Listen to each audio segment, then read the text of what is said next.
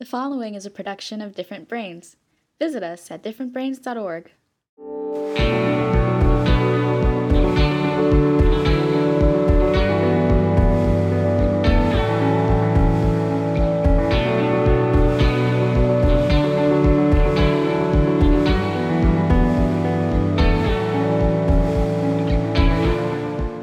Hello, and welcome to Spectrumly Speaking. I'm Haley Moss, an author, artist, attorney, and I'm also autistic. Every week, I get to share the fantastic Spectrumly stage with my one and only co-host. Hi, I'm Dr. Lori Butts. I'm a psychologist and an attorney. How are you? I'm good. How are you? I feel like I am doing pretty well. I got to relax a little bit this week, which I feel like is almost unheard of. Yes, that's awesome. I feel like everybody needs a little bit of relaxation in their lives and kind of just giving yourself permission to be like, hey, I can step back from some stuff for a little bit. Absolutely. I can breathe. I can sleep a little bit more. Right. And attempt to keep those New Year's resolutions or whatever going, because I know that we're at the point in the year where folks may or may not have given up. Right. I'm trying not to be that person. Well, every day you can start over again. It doesn't have to be, Exactly. I noticed that especially if you go out to say like gyms and stuff, you realize they're super crowded and then all of a sudden it just jumps off. Right. Right. I notice that almost every year and it's really funny to me. It is. But people have to understand that you just have to recommit every day. Yep. Pretty much. I think the reason it really confuses me with gyms in particular is folks are paying every month or every couple weeks or whatever to be here or not be here. And if they are choosing to just give up on their resolution, I'm like, wow, look at that commitment. You made this financial commitment and you just kind of let it go, but you didn't give up on the financial commitment part of it, just the physical part of it. Right. Okay. It just doesn't make sense in my brain. It makes sense financial wise for the gyms, that's for sure. Yeah, but for the person, it's like, if you're going to decommit, go all out in your decommit. Right. Like decommit the payment plan and the rest of it. Right. This is such a mystery to me. It defies logic, but that's neither here nor there. Right. But we are talking about adventure and getting out there and doing all sorts of amazing stuff. And we have a very cool guest to meet today. I'm so excited. Me too. So today we are welcoming our new friend, Allie Mason. And Allie Mason is an autistic children's author with her first book, The Autistic Guide to Adventure, publishing this year in 2023. She lives in the English countryside with her partner and their beloved Labrador. The purpose of her writing is to give neurodivergent young people a place where they recognize themselves and feel that they belong. Full disclosure, I got to read an advanced copy of Allie's book and get to write something for hopefully the back cover, and I'm so excited to welcome you to the show. Thank you so much. That was so many kind words to start off with. We genuinely love our guests, and having you is an honor for us. So to kind of start us from the beginning, would you mind sharing with listeners how you became involved in the autism community? Absolutely. So I was a late diagnosed autistic. I didn't get diagnosed until I was 23 years old, and that was back in 2020. And interestingly enough, as I was growing up, my mum worked in a special educational needs school with autistic children. And yet she came home every day and didn't recognize that she had one in her own house. So we always laugh about that. But yeah, I got my formal diagnosis in 2020, but I've been kind of living as a self-diagnosed autistic person since 2019, which is when I had the personal revelation that this was my brain and the reason why it works in certain ways. And off the back of that, I just have met and talked to and got to know so many other amazing autistic and neurodivergent people. And now I'm kind of a part of this community. I've got this found family, which is really, really exciting. And I get to do amazing things like this podcast. Mhm. What got you into writing, and why specifically for kids, for children? So I have been writing ever since I was a small child. It's very much the cliche of being a writer has been my dream for as long as I can remember. And I used to write really long and complicated stories as a child. And I remember when I was maybe 10 or 11, I entered what I didn't realize was an adult novel competition with my own novel that I had written at 10 years old. And so, yeah, I've just kind of always been writing, and it's always been how I've expressed myself. And it's something that I've always been quite good at in terms of receiving praise and people encouraging me and wanting to read what I've written. So I think it kind of snowballed from there. Um, and then to answer the second part of your question, why children? I think that there can be a lot of expectations around what adult writing looks like writing for adults. It's kind of, I don't really know how to put it into words, but I feel like there's a lot of expectations, and there's a lot of kind of etiquette around it, if you like. Whereas writing for kids, you have so much more freedom. And I don't necessarily believe that it should be that way. I think that there should definitely be more room for playful writing in the adult sphere. But that's kind of what drew me to it primarily, was just being able to express myself creatively in that playful way. I'm always so I can't even think of the right word. I'm I admire people who write because I just don't have that creative piece, and I love that this has been your passion and your dream. That's just amazing. Thank you.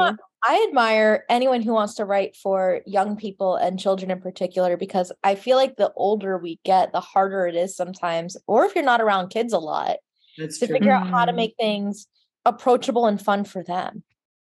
Yeah, that's really interesting actually, because I've always found, for example, if I'm in a social situation and there's a kids' table, I will go and sit at the kids' table because I just feel more comfortable there. And I think it's because there are so fewer I'm going to use the word expectations a lot, but yeah, expectations and kind of understandings of societal norms and stuff. So for me, getting into that headspace is really easy because it's kind of where I prefer to be.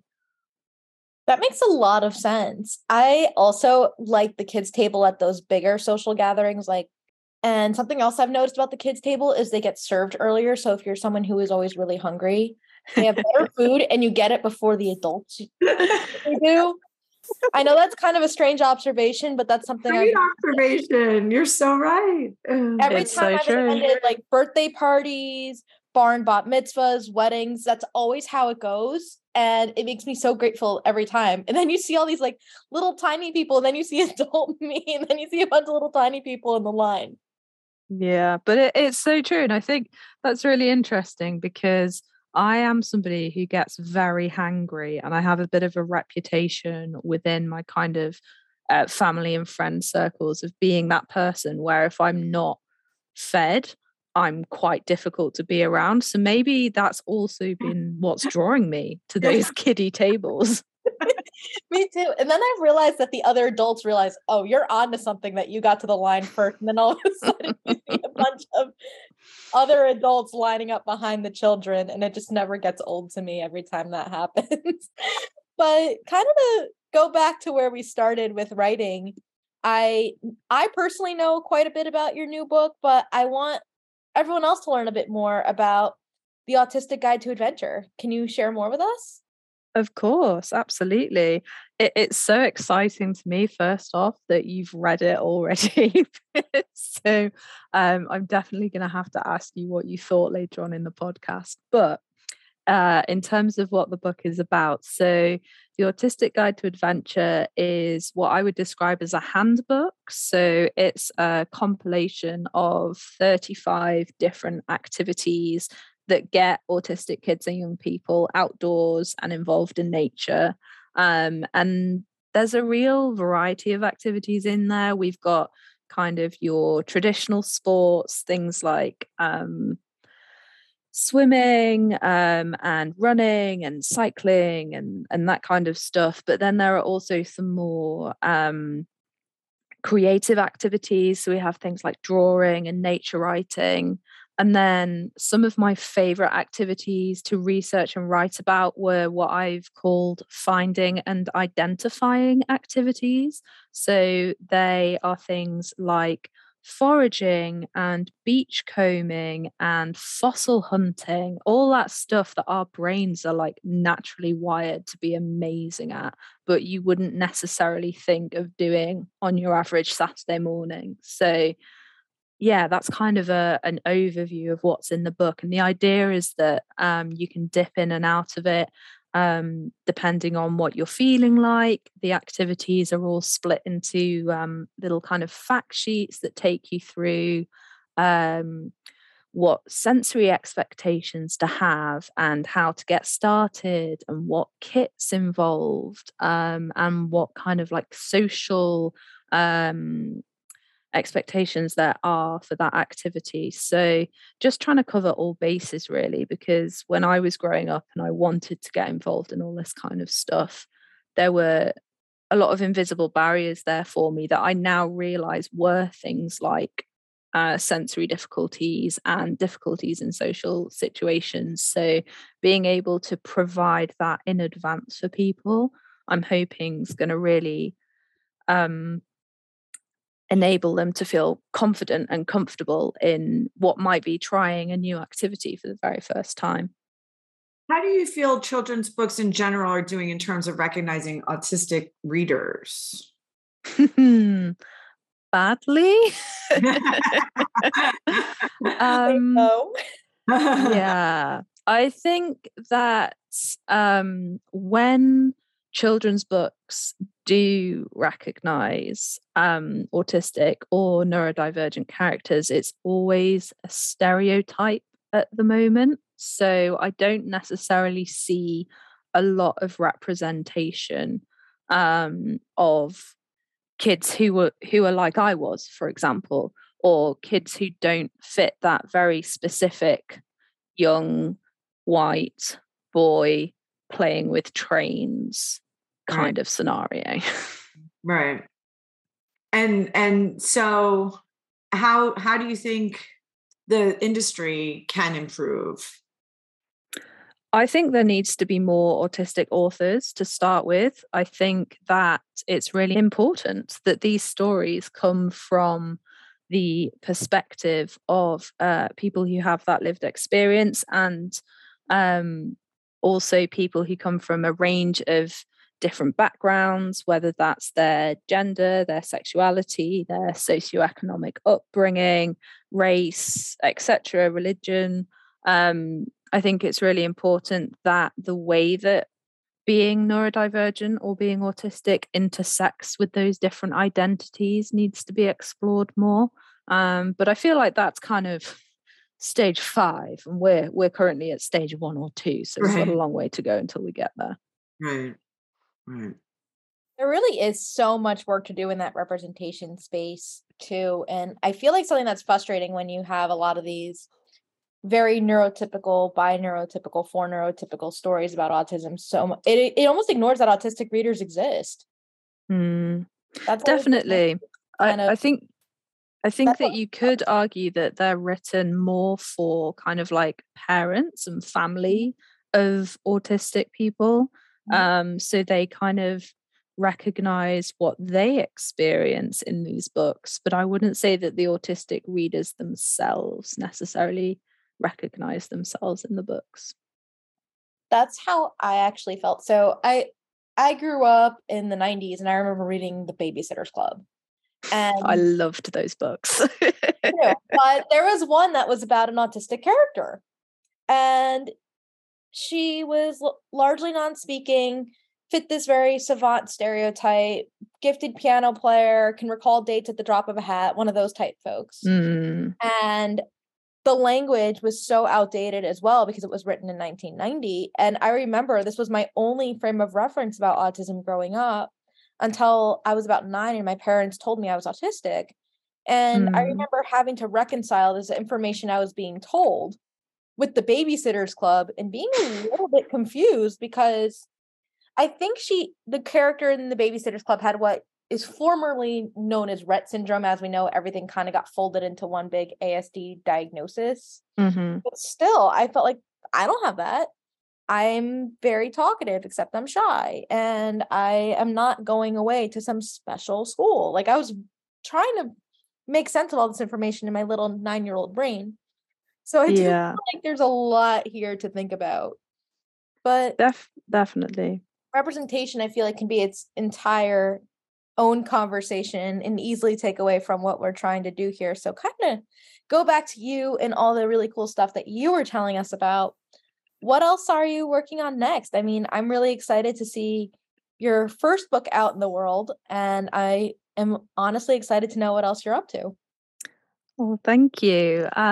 So I have a couple of kind of conferences coming up, which is really exciting. So off the back of the book and kind of people understanding what I'm advocating for, I've been invited to speak at a conference on inclusive sport later this year, which I'm really looking forward to. And I'm also going to be running a workshop at a conference on outdoor accessibility. So just making sure that autism and wider neurodiversity is covered within those conversations, because I think often when we talk about inclusivity in sport and the outdoors, people think visible disabilities, for example, or they'll think about race or sexuality or gender, and we don't have very much out there at the moment talking about neurodiversity and invisible disabilities and things like that. So I'm really excited for that,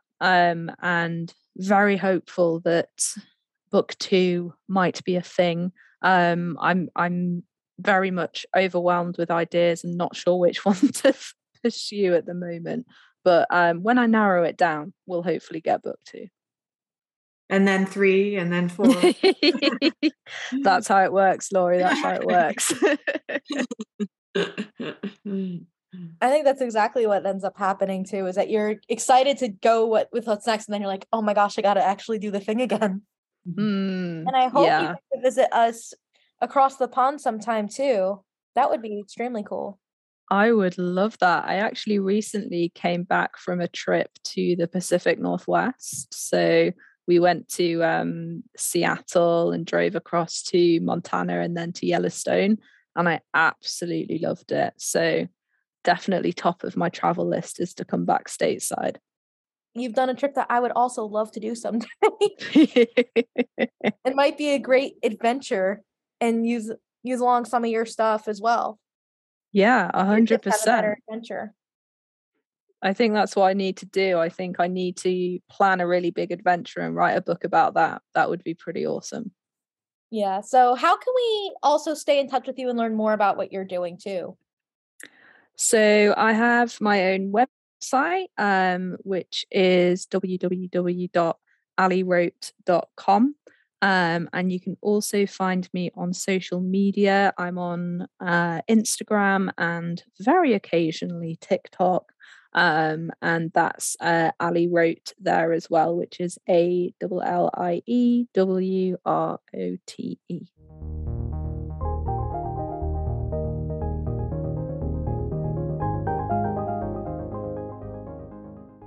So we're going to actually transition a little bit from our interview portion. We're going to talk more about how we can explore athleticism, activities, and active lifestyles for those on the spectrum. And I know that for some of us, being an athlete might seem completely out of reach. I certainly was no athlete. My athletic experience in life and sports teams and stuff was pretty limited. I rode horses as a child, had a career-ending injury, tried to join my high school's rowing team, and passed out the first day of practice on the water. So my athletic career never quite took off. That doesn't mean that it shouldn't be accessible or something new to try. And how can we get into this safely, I think, because I personally do not feel like I have the body awareness sometimes, and I am the person that, even looking at some of the different activities that you've outlined in your book, like things like archery or hiking and stuff, I'm like, I feel like I might hurt myself right away because I don't know where I am in space. Yeah, I completely agree with you on that, Haley. Like I was never particularly active and sporty as a child, and as an adult, not only does that in itself mean that I'm not particularly confident with trying these different sports, but you add in the aspects of being autistic and it's just double trouble, isn't it? So I think in terms of how to be safe in doing these activities, definitely if you're doing something which involves a coach or a team, or there's kind of supervisors around, then your best bet is to have a conversation about where you should be and what you should be doing and what you should be touching and not touching. So for example, in the book, when I talk about sailing, one of the recommendations that we have is that you ask your leader or trainer or whoever it is to put sticky tape markers on the boat to show you where to stand so that you don't go flying off the side in the middle of the water. But yeah, things like that can be so simple and so inexpensive as well. Like accommodations don't have to be expensive. Mm-hmm. The issue, I mean, we talk about accommodations often on the show, and I always kind of go back to, but it takes somebody who has the courage or the strength or whatever word you want to put to be able to speak up for themselves. And to me, like that's a big hurdle for a lot of people.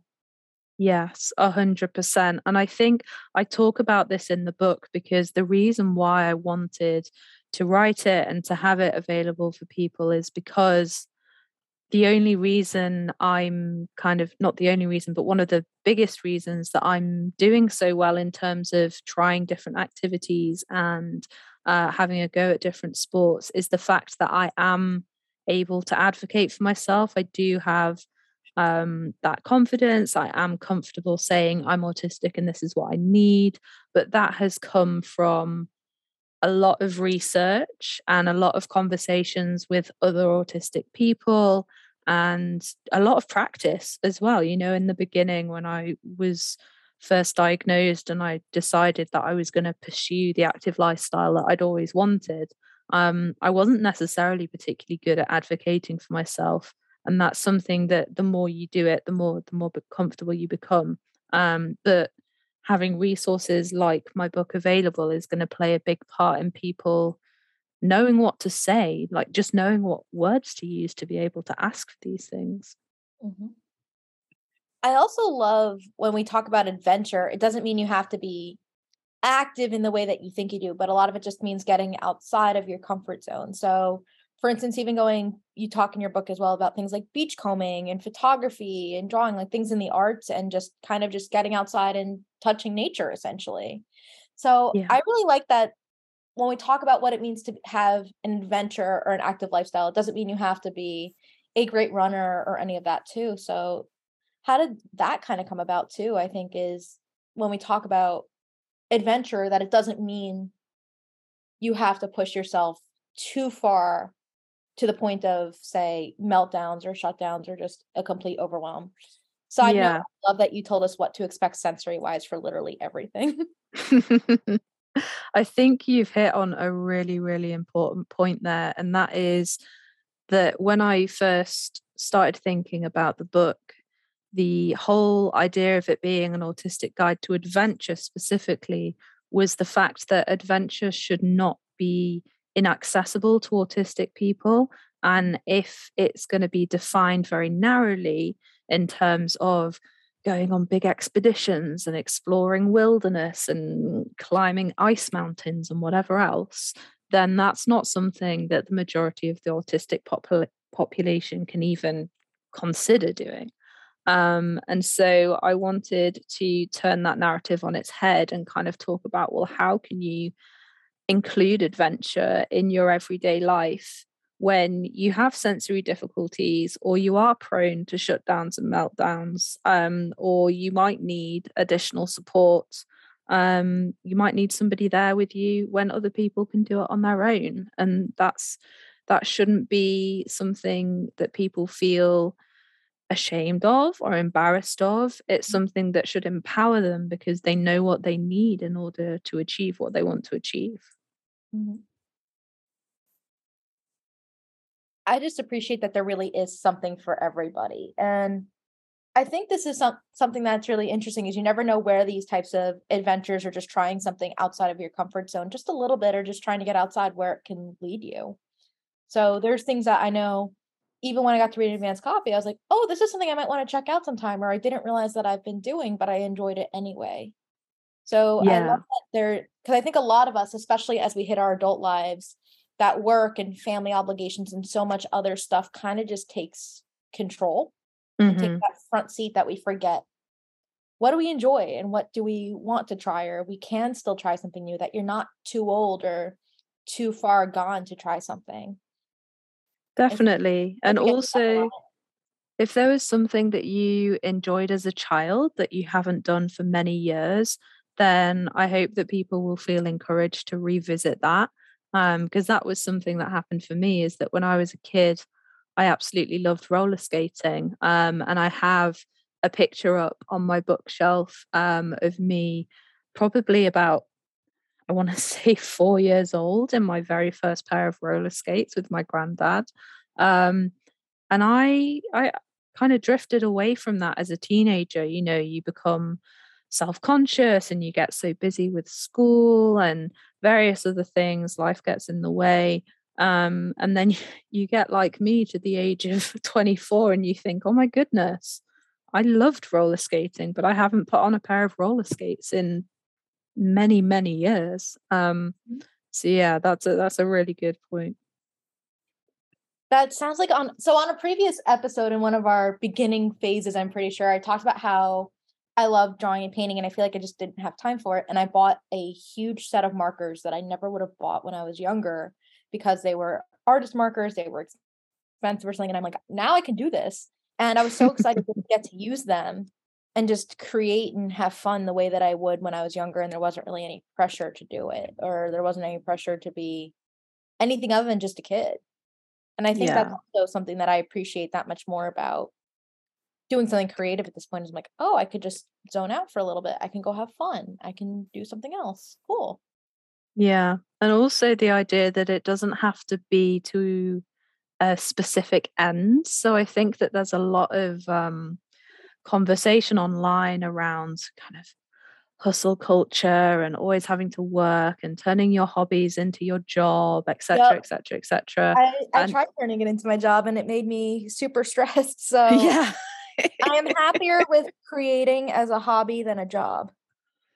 Exactly. People need to know that that's an option. Like, you can just have fun. You don't have to be getting Yeah. paid for it. You don't even have to be good at it, as long as you're enjoying yourself. That's all that matters. Hmm. Really. And I think that's something that feels really important about this conversation is it's just about having a good time. It's not Yeah. about making it to the Olympics. It's not about being competitive. It's not about making money. It's just about doing something that makes you feel something. Yeah. That makes you And one of the happy, whether things, exactly, like that's kind of the big takeaway that I'm getting. yeah, one of the things that was really important to me about, so also within the book, there are profiles of different, I call them athletes, but they're not all athletes. Hobbyists is probably a more accurate word, but there are profiles of different autistic people who regularly do the activity, talking about what their experience of it has been like. And some of these people are professionals. You know, for example, we've got Sam Holness in there, who's a professional autistic triathlete. So he's talking about it from a very professional point of view of he's found something that he loves and he's made it into a job. But then we also have people like Stu Watson in the cycling section. Cycling is not his job. He's not paid to do that. He just does it because he loves it. And so it was really important for me to make sure that there was a wide range of representation in there, so that people didn't read the book and think I was saying you've all got to be Olympic athletes right now. Mm-hmm. I think that's perfect. And I feel like that's such a great note to send folks off with is, hey, you don't have to be this big, you don't have to overthink it. You don't need to be perfect. You just need to try something, go have fun, and do something that brings you joy or that makes you feel like if you want to move your body, that feels healthy and safe and enjoyable for you, that there's no other kind of pretense behind it almost. Yeah, 100%. And if you try something and you don't like it, that's cool as well. Like, it's a journey of learning what you enjoy and what you don't. And if you have a go at something and you're like, well, this one's not for me, there's so much else that you can try. And maybe you'll spend your whole life trying, but you'll learn so much during that point. Yeah. I love that. And I think that's a great note to sign off on this conversation. So thank you, Allie, for joining us. You should definitely be checking out her new book, The Autistic Guide to Adventure. It's going to be out this year. I am pretty sure it is something that you are going to want to have in your library. It's something that I feel very grateful to already have in my library. So that, to me, that's just like the wildest thing. And I'm so grateful that you and Jessica Kingsley Publishers had thought of me. And immediately after I got it, I'm like, we need to talk to you. So make sure to follow Allie on her website, on TikTok, on any social media that she mentioned earlier as well. For the rest of us, be sure to check out differentbrains.org and check out their Twitter and Instagram at diffbrains. And don't forget to look for them on Facebook. As for yours truly, I can be found at haleymoss.com or on all major social media. Looking forward to saying hello to you. I can be found at cfiexperts.com. And please be sure to subscribe and rate us on iTunes, and don't hesitate to send questions to spectrumlyspeaking@gmail.com. Let's keep the conversation going.